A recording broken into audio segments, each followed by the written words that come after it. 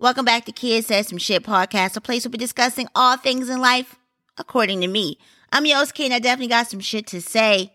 Today, I want to talk about uninvited guests. You know, those people that invite themselves over, popping up at your door like a plain Pop-Tart, unwanted and uninvited, leaving you tapped out. Having you wonder, who the fuck invited you? And why she here, Ike? Why is she here? Now, some of you guys might have that type of relationship or friendship where you have never had an issue with a friend showing up like a random pimple. But me, myself, and I honestly don't like skin irritations. I like to have the chance to prepare and get myself mentally, physically, emotionally together, or at least the ability to arrange my day to accommodate you. Let's not forget that people have lives and plans of their own, which can honestly include them just watering their plants and dancing to silent or curling up with a great book and a cup of warm wine. So I'm posing on them with a, what you doing, I'm in your neighborhood, or I'm outside, you want to hang out, instead of, hey, I'll be in your neighborhood later. You want to grab some food or a coffee? Or what's your plans later on? If you aren't too busy, do you mind if I swing by? See the difference? And yes, this happens even during this panorama we call COVID. Masked and all. I get you want to get out of your house, but sitting up in someone else's face in their place might not be what they want. I actually highly enjoy my small hut or cave or decorative shell that I pay rent for. See, I know where everything is. I have accessibility to all my comforting amenities, so I can't relate. And yes, there are times I want a different scenery, but I'm usually kidnapped by my friends and stashed away at their place in Jersey until I'm planning on Ubering back to my bed and they feel sorry for me and take me home. Or I go outside and walk to the nearest park. It's also the reason I bought a grill and a hookah over the summer. If I feel a little country, I go to the back of my building and grill up some lamb. If I feel a little rock and roll, I'll go smoke hookah and play trap music. If I want to change in visual stimulation, I change the streaming service from Netflix to Hulu. Like, it's that simple. But pop up at my house without asking me if I'm available for callers or visitors or passerbyers or walk-ins and see what happens. I will cut off all the lights, turn my phone to do not disturb, and peek at you through the blinds while eating a cup of shredded mini wheats until you leave. And you might say, well, kid, why don't you just tell them you don't want company? Well, obviously they didn't give me the time to tell them that I didn't want company. They didn't give me the opportunity to say if I wanted their company. So since they're assuming I want to be bothered, I'm allowing them to bother the screen door until they bother to return to whence they came. Look, first and foremost, any pop-ups that are not a restaurant or an installation should be questioned. We no longer live in a day where notes by ravens and landlines are the only things we have to communicate. Cell phones, and those of the smart variety, are often there on the loose, ruining people's hearing, sense of sight, and social skills. Plus, showing up without pre-planning is a minefield for people who have anxieties. And in this social and economic climate we live in today, everybody, including the ants from A Bug's Life, have anxieties. Just because you are friendly with an individual does not mean that they want you in their dwelling. Just because you've been to their homes before doesn't mean that there's an open door policy. If you have never been to their homes prior, you asking them what they are doing and them being honest in their response with saying something basic as cooking is not them inviting you for dinner. If they didn't say, I'm cooking, would you like to come over? Have you ever thought that just because you can't host because you have roaches, a relationship, or roommates, that your friend who does host might not want to host all the damn time? Sometimes they want to be treated to or simply just left alone. Receiving an invitation to someone's house is an intimate act. They are exposing you to their way of life, the place that they lay their head, and feel the most safe. So inviting yourself should be seen as taboo. I personally don't ask to come over unless I plan on going out of town, and even then I'm typically invited. It's usually a, hey, you should come down to visit, and you're staying with me, right? Never, I want to come stay at your house for a weekend. I mean, who does that? For what? They got Airbnbs and hotels for that, seriously.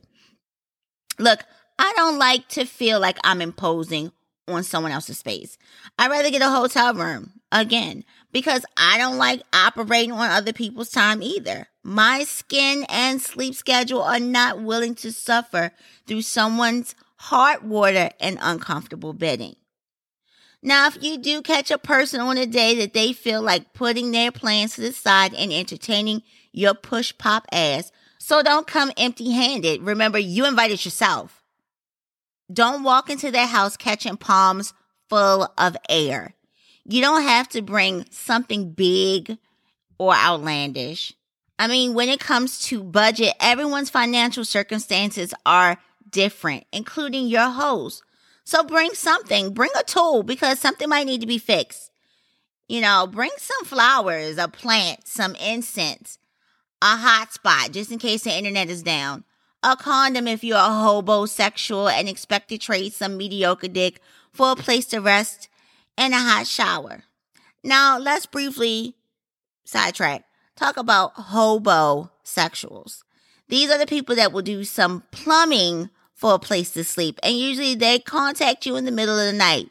Getting a call around 1:30 because you are in the neighborhood is a booty call, not a call because you want to see how I was doing. I don't care that you just came from the club or hanging with your friends or playing dice or with your boys and you need a place to crash. Henny dick sounds like something that leads to a UTI or will have me at the doctor's because I'm baking bread in my panties. It doesn't make me want to open the door and invite you in like a vampire in a horror film. Plus, I don't like to inhale people's exhales, so you spending the night just don't make sense to me and it ain't gonna work. I digress. Let me see what else you can bring. If it's hot outside, you can bring some fruit, sparkling water or a cold beer. If it's late, ask if they've eaten and grabbed some food. It should be a rule, or rather at least a known guest etiquette, to not show up with your 10 fingers free and exposed to the elements. I mean, ain't your hands cold? They should be. Whether they were having a dinner party and invited you or you decided to show up like a wart, bring something to break the ice. Wine is often appreciated, especially if you know what your host's favorite bottle is. If you like to contribute food, find out ahead of time if your friend is keen on the offer. If they are, bring something that can be shared and will accommodate you in their dietary needs. You have some people that are flexitarians, and you might be catching them on a vegetarian night. You never know. For me, I like a good chicken box or a fruit platter or cheese or really any type of sandwich that doesn't include beef or pork. Pizza works too. Look, I'm not coming empty-handed, even if the host says that they don't need me to bring anything. I'm still coming with the offering because I wasn't raised in the barn and I know it's the gesture that counts. At least bring the alcohol that you drink. I mean, come on. The most audacious thing you can do when popping up at a friend's house like a jack in a box is to assume that they are going to feed you or provide you with sustenance when they had no plan to. Now look at you, sitting in the house, making throat-clearing noises because you are thirsty and trying to give them a hint. Stomach growling all loud over the songs, over the movie because it's empty and you're waiting for your friend to cook or order food. Even those that are the most gracious and well-trained in the art of hosting will accommodate you, but by no means are they a restaurant or bed and breakfast because guess what? They ain't getting paid. And yes, some people love hosting, but they get tired too. Now your whack-a-mole ass have somehow made it past the threshold, have a belly full of food.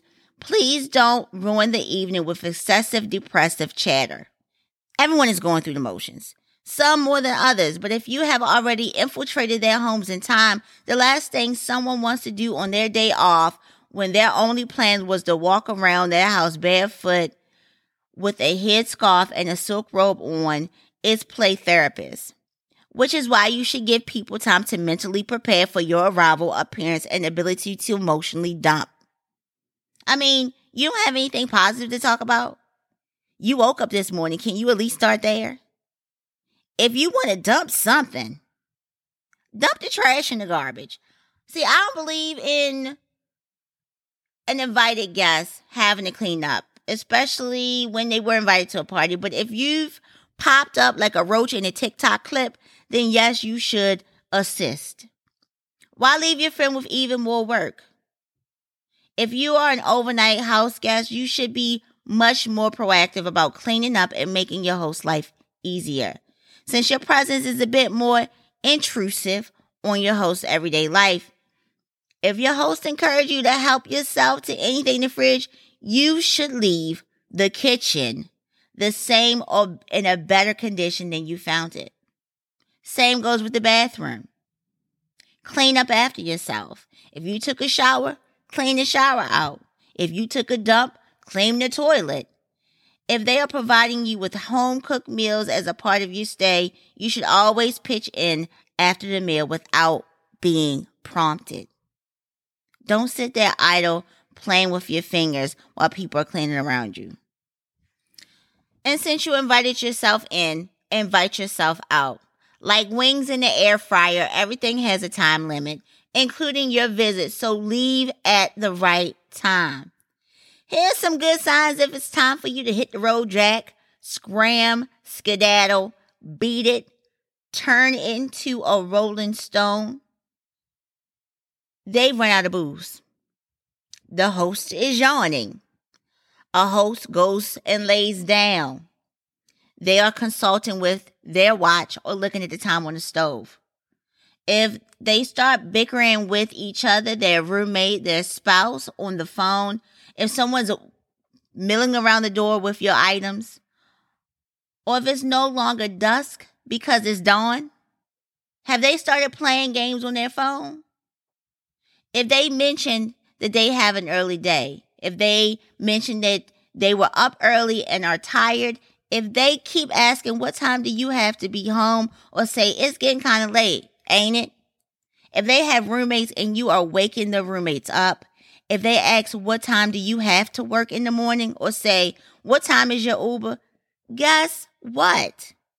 It's time for you to call it a night. Grab your things, thank the host, smile, and turn and bid your adieu.